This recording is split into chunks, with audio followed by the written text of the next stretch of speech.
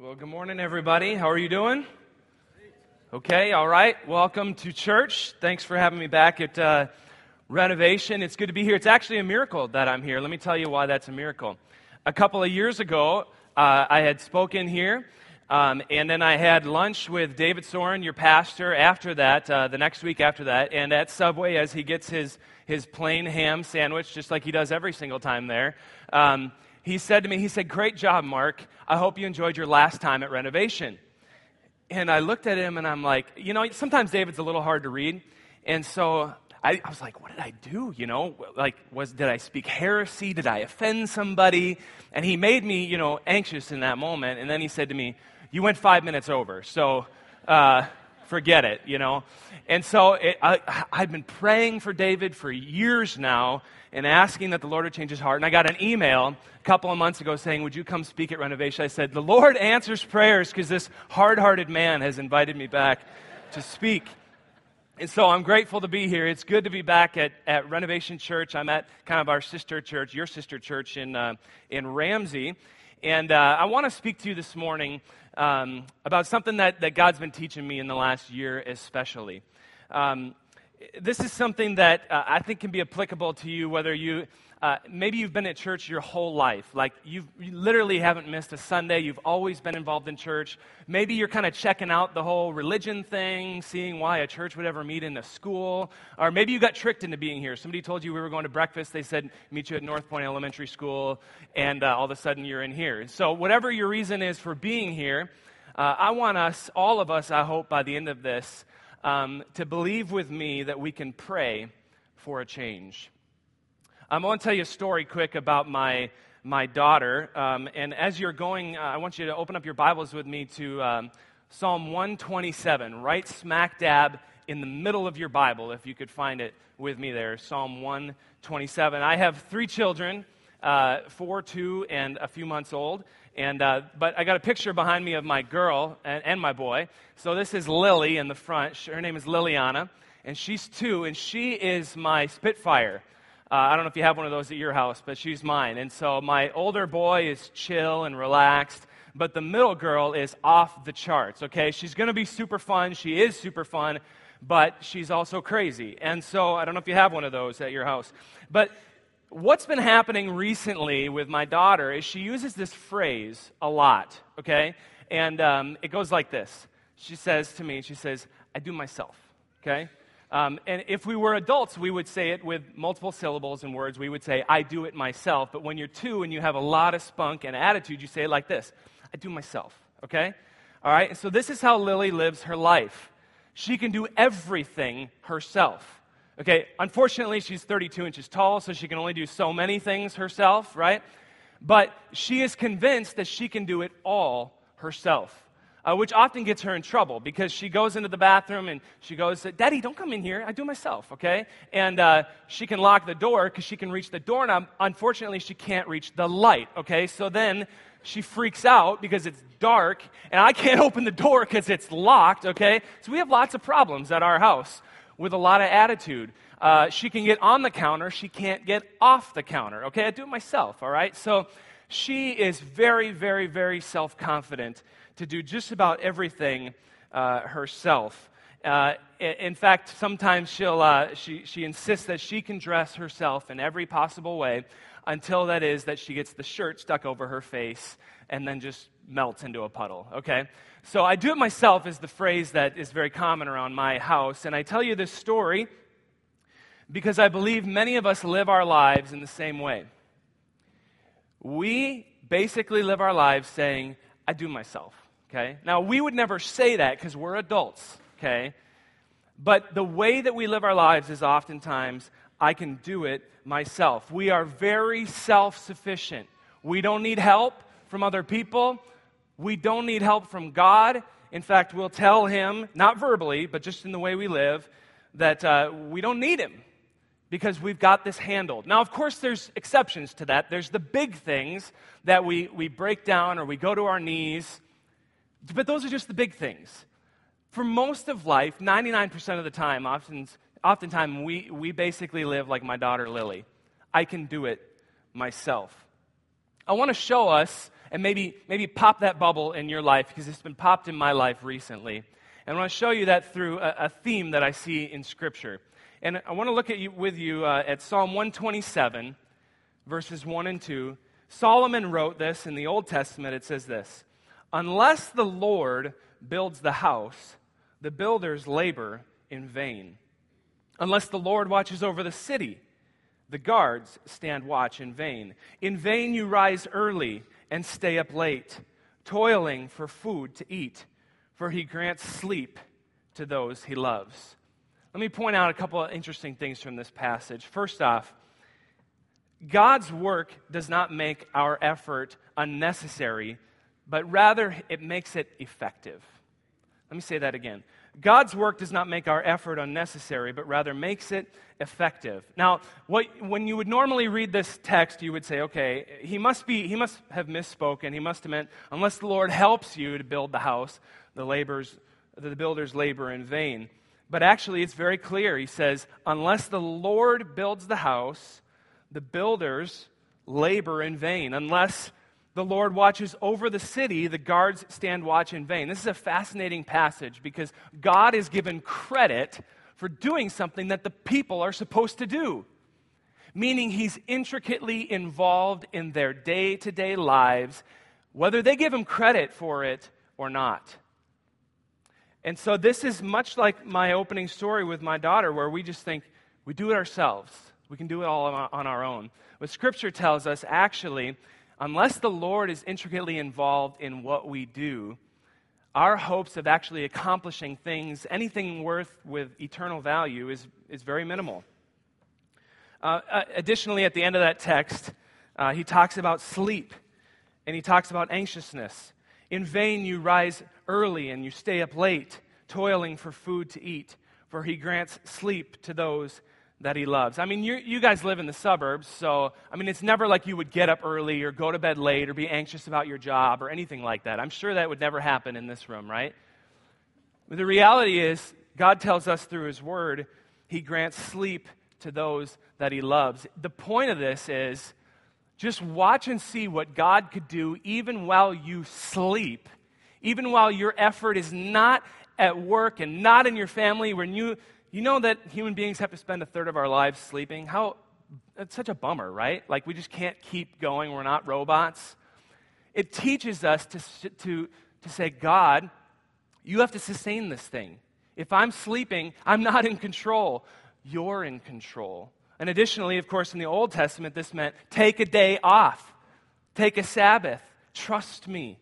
I can do more while you're resting and sleeping than you can do in a week of anxious work. Because, as I said at the beginning, unless the Lord builds the house, the builders labor in vain. This is just fascinating to me, because so often I'm the one doing it. I'm the one working hard. I'm the one trying to parent. I'm the one trying to figure out this marriage. I'm doing it.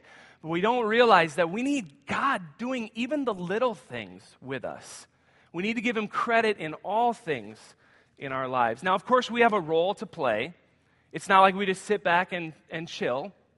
So I go out to lunch a lot with different pastors and people in my church and things like that. And I oftentimes go to restaurants that I probably shouldn't go to, and based on this area here. And so when we sit at lunch together, of course, we have to pray before the meal, right? And so you bow your heads together, and if you guys have ever said a prayer like this, it's very common. Lord, please bless this food to my body. You ever heard something like that before? You ever said that before, right? Well, here's the deal, okay? Most of the food that I put in my body is unblessable, okay? All right? And I can't expect him to change the structure of that as it goes from my mouth to my stomach, okay? I'm not giving him anything to work with here, okay? So I have a role to play, most certainly, but I need to give him credit where credit is due, where he's working in it. So another way to say it is this: we are active, but God is the decisive actor, okay? We're active, yes, but God is the decisive actor. J.I. Packer has a great quote. He says it this way: it is his way regularly to withhold his blessings until his people start to pray. But if you and I are too proud or lazy to ask, we need not expect to receive. God will make us pray before he blesses our labors in order that we may constantly learn afresh that we depend on God for everything. You know, sometimes we could wonder, why isn't he answering me? Why doesn't he do this? Why is my life gone to the left when I thought it was going to the right? Well, maybe it's because we didn't acknowledge him in our prayer lives. And even the little things. Of course we do it in the big stuff. But what about the little things? Martin Luther said, "As it is the business of tailors to make clothes, so it is the business of Christians to pray." How active are we in prayer? If you really deep down believe that prayer changes everything, I think we would live life differently. You see, the way that you pray reveals what you believe about God. You only need him in the big stuff, only that 1% of time, when 99% of the time you can handle life on your own, reveals what we believe about God. And about us. We believe we're self-sufficient. We can handle it on our own at work, at school, and parenting, and marriage, finances, whatever it might be. I can do it. I can handle it. Rather than acknowledging, no, I need you in all areas of my life. I'm not self-sufficient in anything apart from you. I need you. Scripture loves to tell us how dependent we are on God. I think you guys have been through the book of Acts over the last few years here at Renovation. I was just reading recently in Acts chapter 12, the beginning of the church, and Peter gets in trouble for sharing the gospel, and he gets thrown into prison. And Luke, the author of Acts, writes it this way. I think it'll be on the screen. Acts chapter 12. After arresting him, who's Peter, he put him in prison, handing him over to be guarded by 4 squads of 4 soldiers each. Herod intended to bring him out for public trial after the Passover, so Peter was kept in prison. But the church was earnestly praying to God for him. Now, in your Bibles, that's the end of the paragraph. There's a break in the thought, okay? I love this last phrase because Luke is setting us up to show who gets the credit for the miracle. But the church was earnestly praying to God for him. They're setting us up. The Bible writers, they set us up to show who gets credit for all things that take place. Here's who gets credit. Immediately what happens, Peter's sleeping in prison and these chains fall off of him and he walks out of jail unharmed, untouched. And then he wakes up and he thought he was dreaming. But God rescued him from prison. But Luke wants to make clear who rescued him from prison. God did. Because the church was earnestly praying to God for him. You see, here's the theme. We are far more dependent on him than we oftentimes like to admit. And we need to be. But we're too self-sufficient most of the time. 1 Corinthians 15:10 says it this way. But by the grace of God I am what I am. And his grace to me was not without effect. No, I worked harder than all of them. Yet not I, but the grace of God that was within me. Man, if you get this theme in your head, you can't unsee texts like this when you're reading your Bible. It's just such a theme that I can't pass over anymore. He's working through me, my labors, my work, whatever I'm doing. It's not trivial. It's not in vain.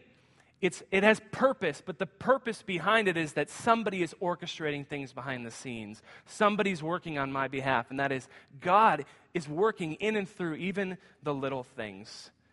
And really, to be effective at anything that we do, eternally effective, we need his help. John 15:5, a famous one here. I am the vine, you are the branches. If you remain in me and I in you, you will bear much fruit. Apart from me, you can do nothing.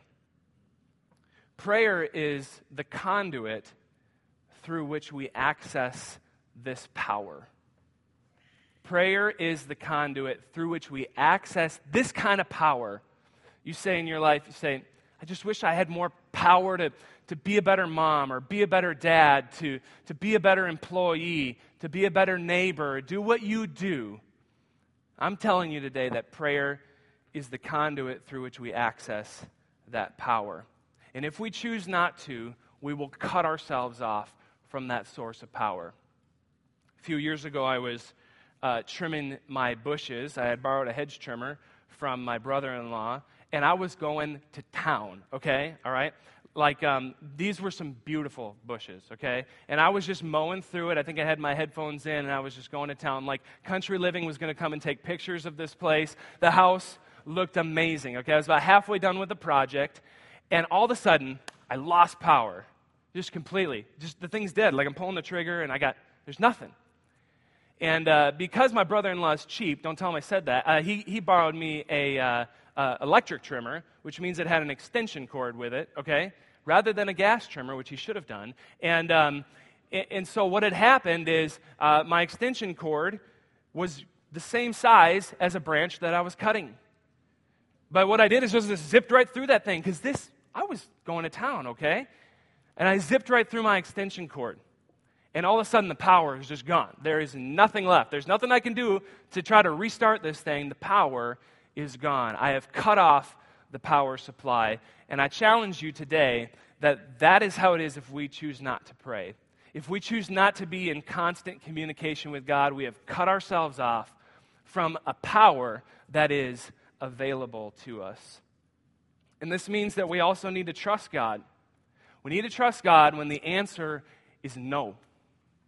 When the answer is not what we wanted it to be. Because if we're going to trust Him in all the little things, and if you're going to do it, the kind of what I'm saying that I think Scripture tells us as far as He's actively involved in all the details of our lives, that we got to trust God even in the little things. And we got to trust God even when He says no. The great theologian Garth Brooks said it this way: sometimes I thank God for unanswered prayers. Thank you to the country people in here. Going back to my opening analogy with my daughter. When she says I do it myself with her attitude. She's here. Don't call her out on that. She's not only being disrespectful to me, that's secondary. The problem is that she's hurting herself. She's hurting herself because she's not getting the access to the dad that she needs help from. Because she's so self-sufficient. And of course, as a parent, you want your kids to grow in self-sufficiency, but she's 2, okay? You want them to grow in it, but it's the attitude of, I can do it myself, that gets us in trouble, and it actually hurts us because we're not accessing the power to change our lives that's available to us. Instead, Scripture says, like in Matthew chapter 6, we should come to God as a child goes to their father, and the father is eager to give what the child asks. That's the way Scripture presents our relationship with God. He's a dad that wants to give you what you ask for. Now, of course, it may not always happen the way that you ask for it, but He wants you to ask in the little things and in the big things. Don't cut yourself off from the power by being far too self-sufficient. Rather, acknowledge that if anything is going to have real value in life, it's going to be from His hand. There's a story of one of my favorite pastors is Charles Spurgeon, who lived 120 years ago, kind of the first megachurch pastor, if you will. He preached to over 10 million people in his lifetime. His average weekend audience was 10,000 people, mind you, without a microphone, okay? And he had this huge, huge church in London. And there's a story that goes like this. Some people came to visit his church. They were in town for the weekend. They wanted to visit the famous Charles Spurgeon and his church. And they visited, and he met them at the front doors. And before they went in, he said, hey, would you guys like to see the heating plant of this church before we go in? It was July when he asked them the question, so they were like, the heating plant to the church. Okay, sure, but it's Charles Spurgeon, and he's famous, so you got to do it. So what he did was he took them down to the boiler room of his church, the basement kind of underneath the massive auditorium. And as he went down there, he showed these guests 500 people huddled in the basement of the church praying for the effectiveness of what would happen above them in the auditorium. And Charles Spurgeon said, you want to know what heats this place? You want to know what makes this place run? It's not the lights. It's not the 10,000 people. It's not the amazing show. It's what happens actually right underneath this stage, because there's 500 people that are praying that what I say would be effective. It doesn't excuse our work, but it makes our work effective. And I think if we can get this into our heads, then we would pray for a change. Then we would pray for a change. We would pray both as a change in our lifestyle, but we would pray for changes in our lives differently. We would pray for our neighbors differently. We would pray for our communities differently. We would pray for this church differently if we really believed that God is active in those prayers and our only hope is dependence on Him. So a couple takeaways as I land the plane here. Number one, if you're not a Christian, consider what I've said and the life that you're living. And I ask you this question: are you lacking power and purpose in your life? Do you ever feel like there's something more? Or I can do 99% of the things in life, but I'm lacking power to actually fix this, beat this, change this. Maybe you haven't tapped into a power that's greater than you. And maybe it's time to try that. Maybe it's time to come into a relationship with Jesus Christ where you have 24/7 access to power and change that actually works. If you are a believer, I challenge you with this. Let's pray not just in the bad times, but in all times. A week ago, I got a message that there was a girl in our church. She's 27 years old, has a little boy. Went in because she was pregnant and feeling kind of dizzy. And instead of that being the answer, she found out that night she has leukemia. She's in our small group. Now, in those moments, we hit the floor and we pray. Because there's something about human nature that says, this is huge. This is too big. We need God to show up and do the miraculous. We need her to be healed and changed. And if He uses doctors to do it, then great, but He needs to do it. But we don't do that on a day-to-day basis, do we?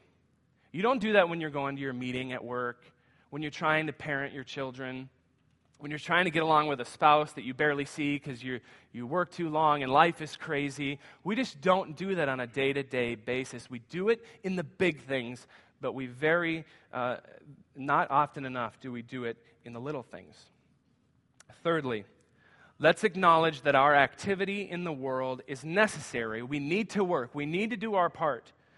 But when we acknowledge God's work through our prayers, we can be far more effective. I noticed your statement around this place is changed by God to change the world. That doesn't happen on our own. It happens when we tap into a power source that's a lot greater than us. I challenge you to do it more often than you have been. Let's pray together.